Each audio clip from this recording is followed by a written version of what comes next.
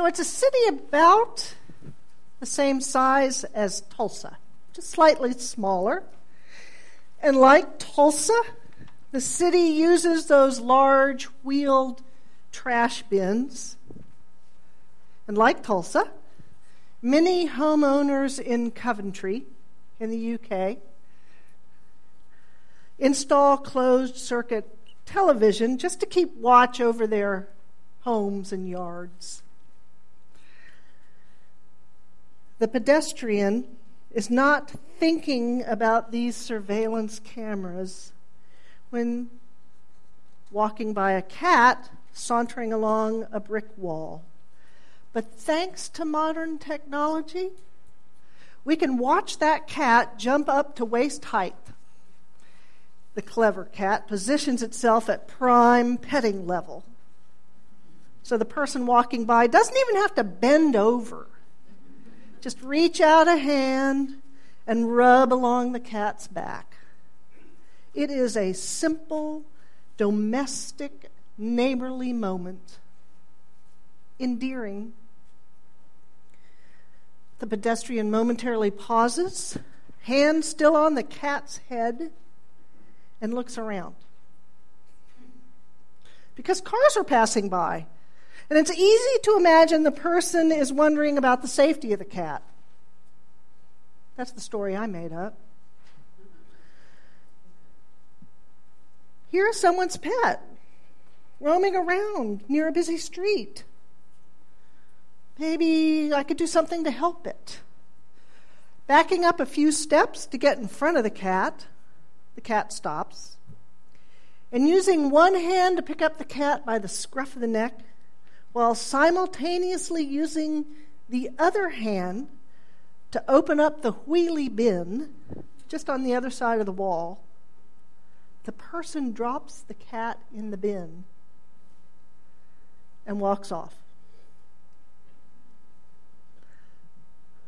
Well, in our modern world, I wonder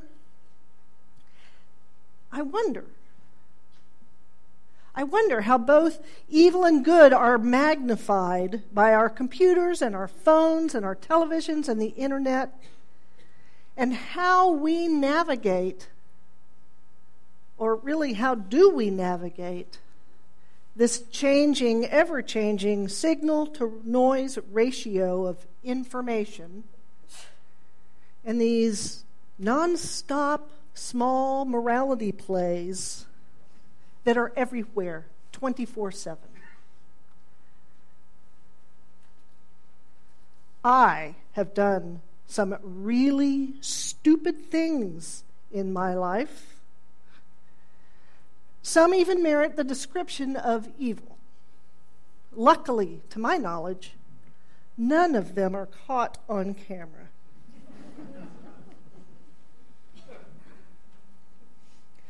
That's for the transition committee to try and see if they can Google it and find it. Yeah.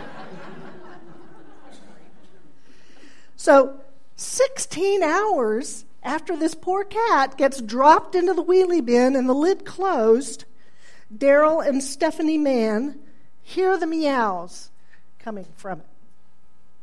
And according to newspaper articles, they believed Lola, who is not yet a year old, must have been dumped by drunken louts.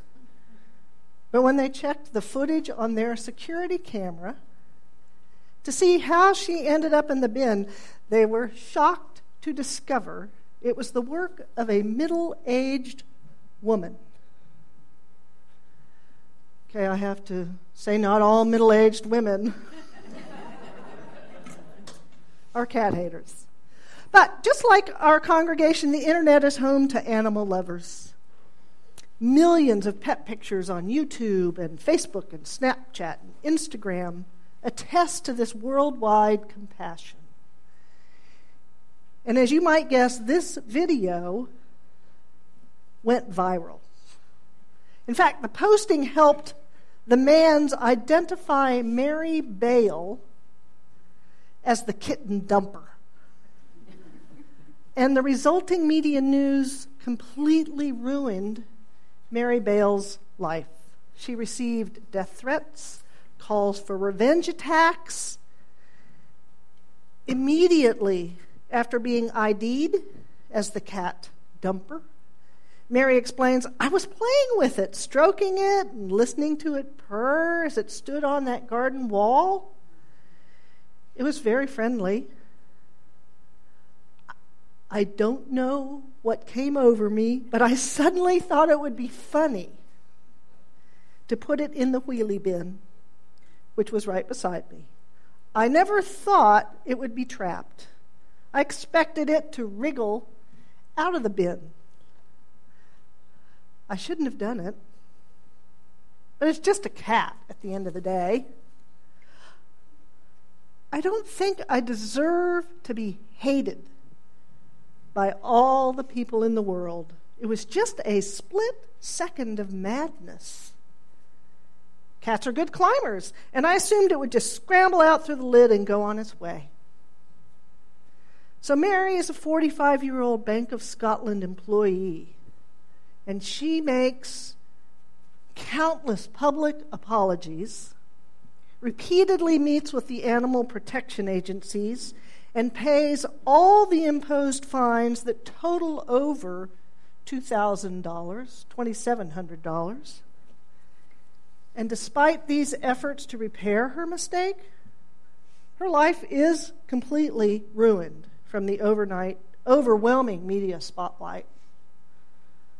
So that one moment becomes eternal.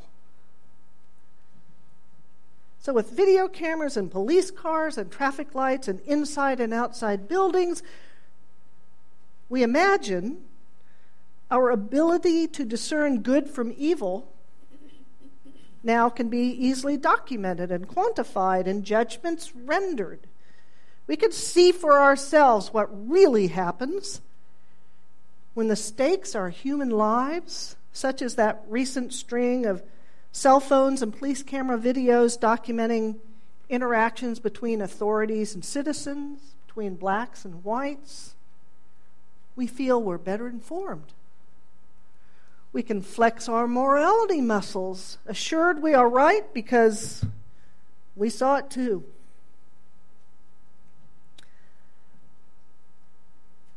Maybe this proliferation of closed-circuit televisions watching us is directly related to the secularization of our society. In the old days,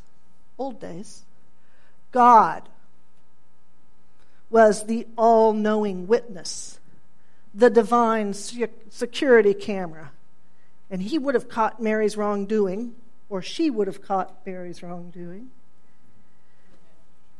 And Mary would have to pay for her transgressions later, in the afterlife.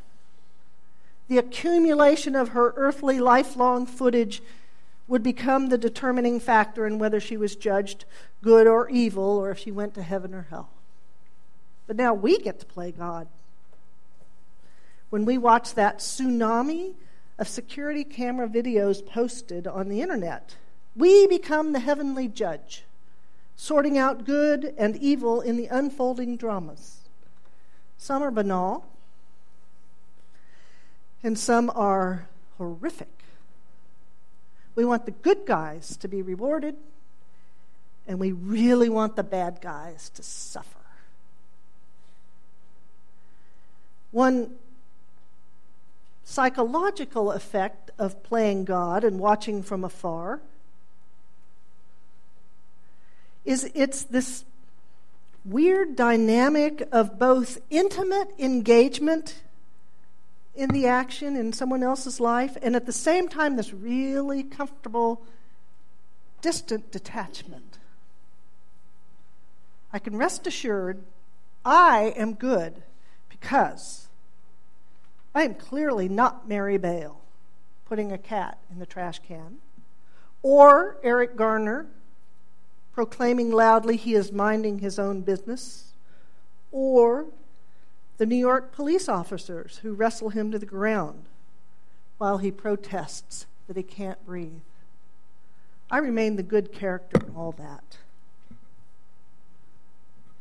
I'm not Ray Rice, slapping then punching my fiancé. And I'm not Janae Palmer, out cold, being dragged out of the elevator. So safely removed from these situations, and with usually only one angle of view, sometimes there's more than one, we quickly draw our conclusions about good and evil, like that. From my experiences as a photographer and documentary filmmaker, I really hope God's view of us is more comprehensive than a security camera. Because from years of filming and editing, I know that putting a frame around a scene changes it completely. The angle of view affects our perceptions. Sound is a significant influence. The difference between being present in a situation versus seeing a video is the difference between eating that hot, fresh, wood fire-baked slice of pizza and a picture of it. Even if we're a witness of that event, just as we are constant witnesses of our own lives, our perceptions and judgments are often extremely unreliable. Our limited perspectives, coupled with imperfect memory storage, warped by stress or health, any number of other factors, make us fickle eyewitness accounts. We're more like the clay people with no ears and maybe no eyes. Any video clip repeated frequently enough can become shorthand for evil, a meme of hate. Someone made a Facebook page called Death to Mary Bale. Strings of heated comments, protest marches, and retaliatory violence unspool as quickly as the videos that inspire them. Our appetite for punishment becomes ravenous in this rising sea of electronic morality plays.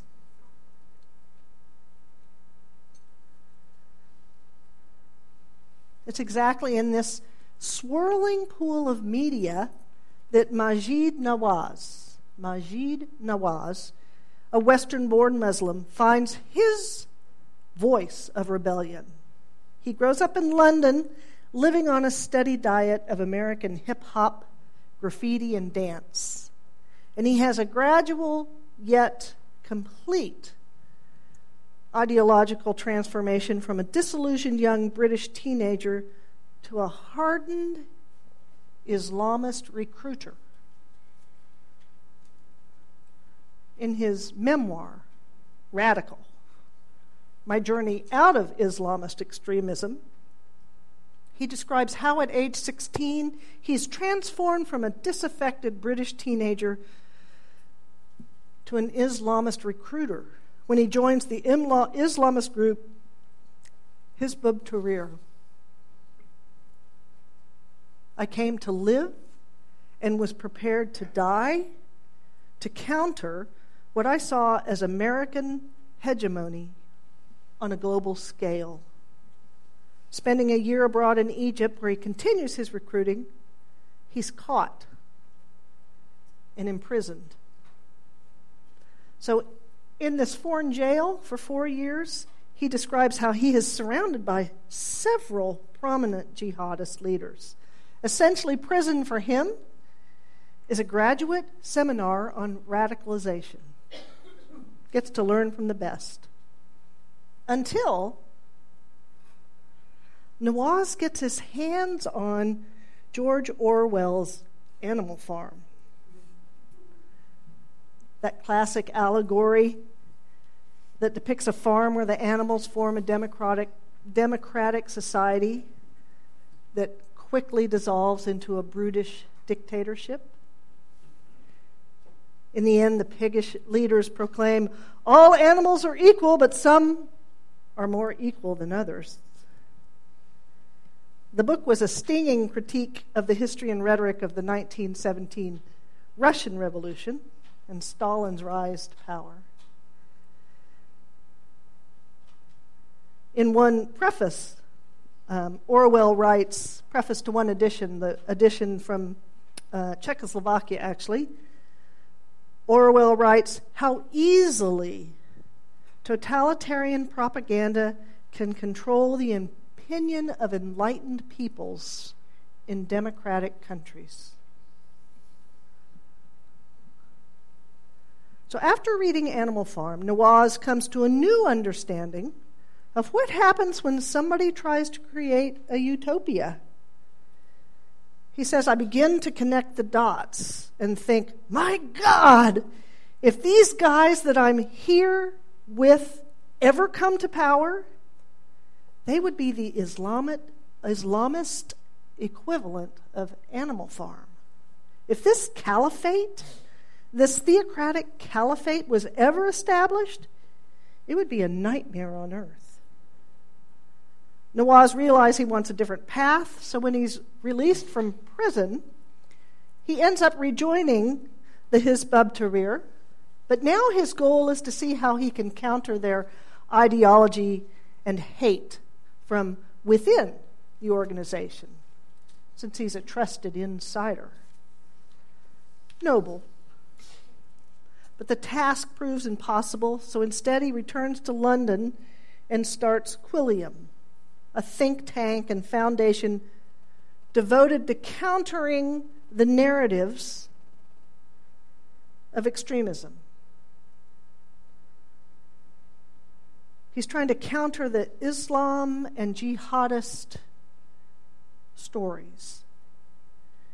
And Nawaz makes clear a distinction between Islam, the religion, and Islamists and jihadists. Islamists and jihadists are seeking to establish a state that enforces their interpretation of Islam on everyone else. And then he says the difference between Islamists and jihadists is jihadists want it right now. So what he's doing with Quilliam is taking the tools that spread hate, those countless videos, and instead creating counter-narratives, trying to replace what inspired him with other stories that make clear, well, it's not quite as it seems.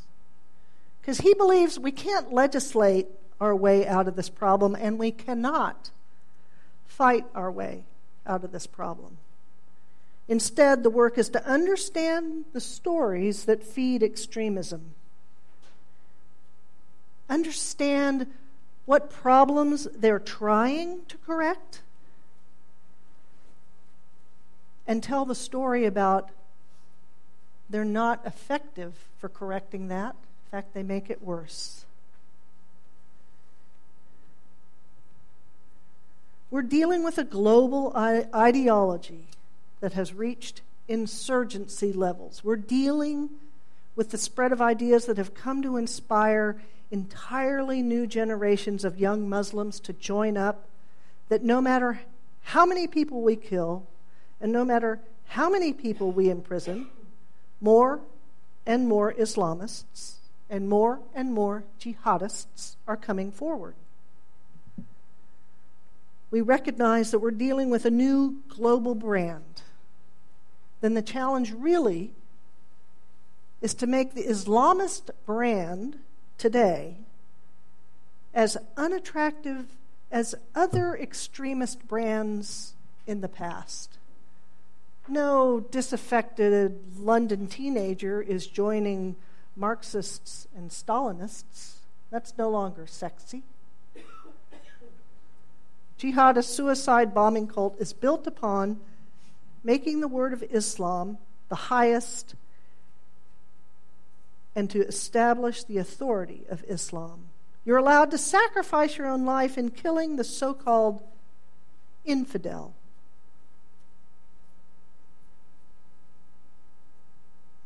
Until he points out. And this is the counter-narrative he wants to tell. Until these Islamists and jihadists start arguing over which one of them really represents the true Word of God. And that creates schisms. And that desire for certainty, that search for certainty, that desire to be absolutely right is what causes schisms. So in Iraq right now you have Al-Qaeda, who we thought were the worst of the worst, now fighting and killing ISIL, ISIS, vice versa. They're killing each other. And this is part of that counter-narrative he's trying to tell. When we put out there this information to say these groups are killing each other first and foremost, before even killing infidels. And if you go there to join jihad, you'll be killing each other. That's the nature of any form of dogma, and in particular, dogma in the name of God. It ultimately will turn on itself. So these online morality plays, 24/7, makes evil and good magnified. Evil and good are given equal weight. The proliferation of the videos is actually neutral, but how they're used and how we respond to their growing quantity and daily intrusive nature matters in our understanding of good and evil. Because we can begin to experience moral burnout. We can develop knee-jerk reactions, equally condemning the latest beheading of a Japanese journalist with the momentary insanity of a woman dumping a cat. Death to both of them.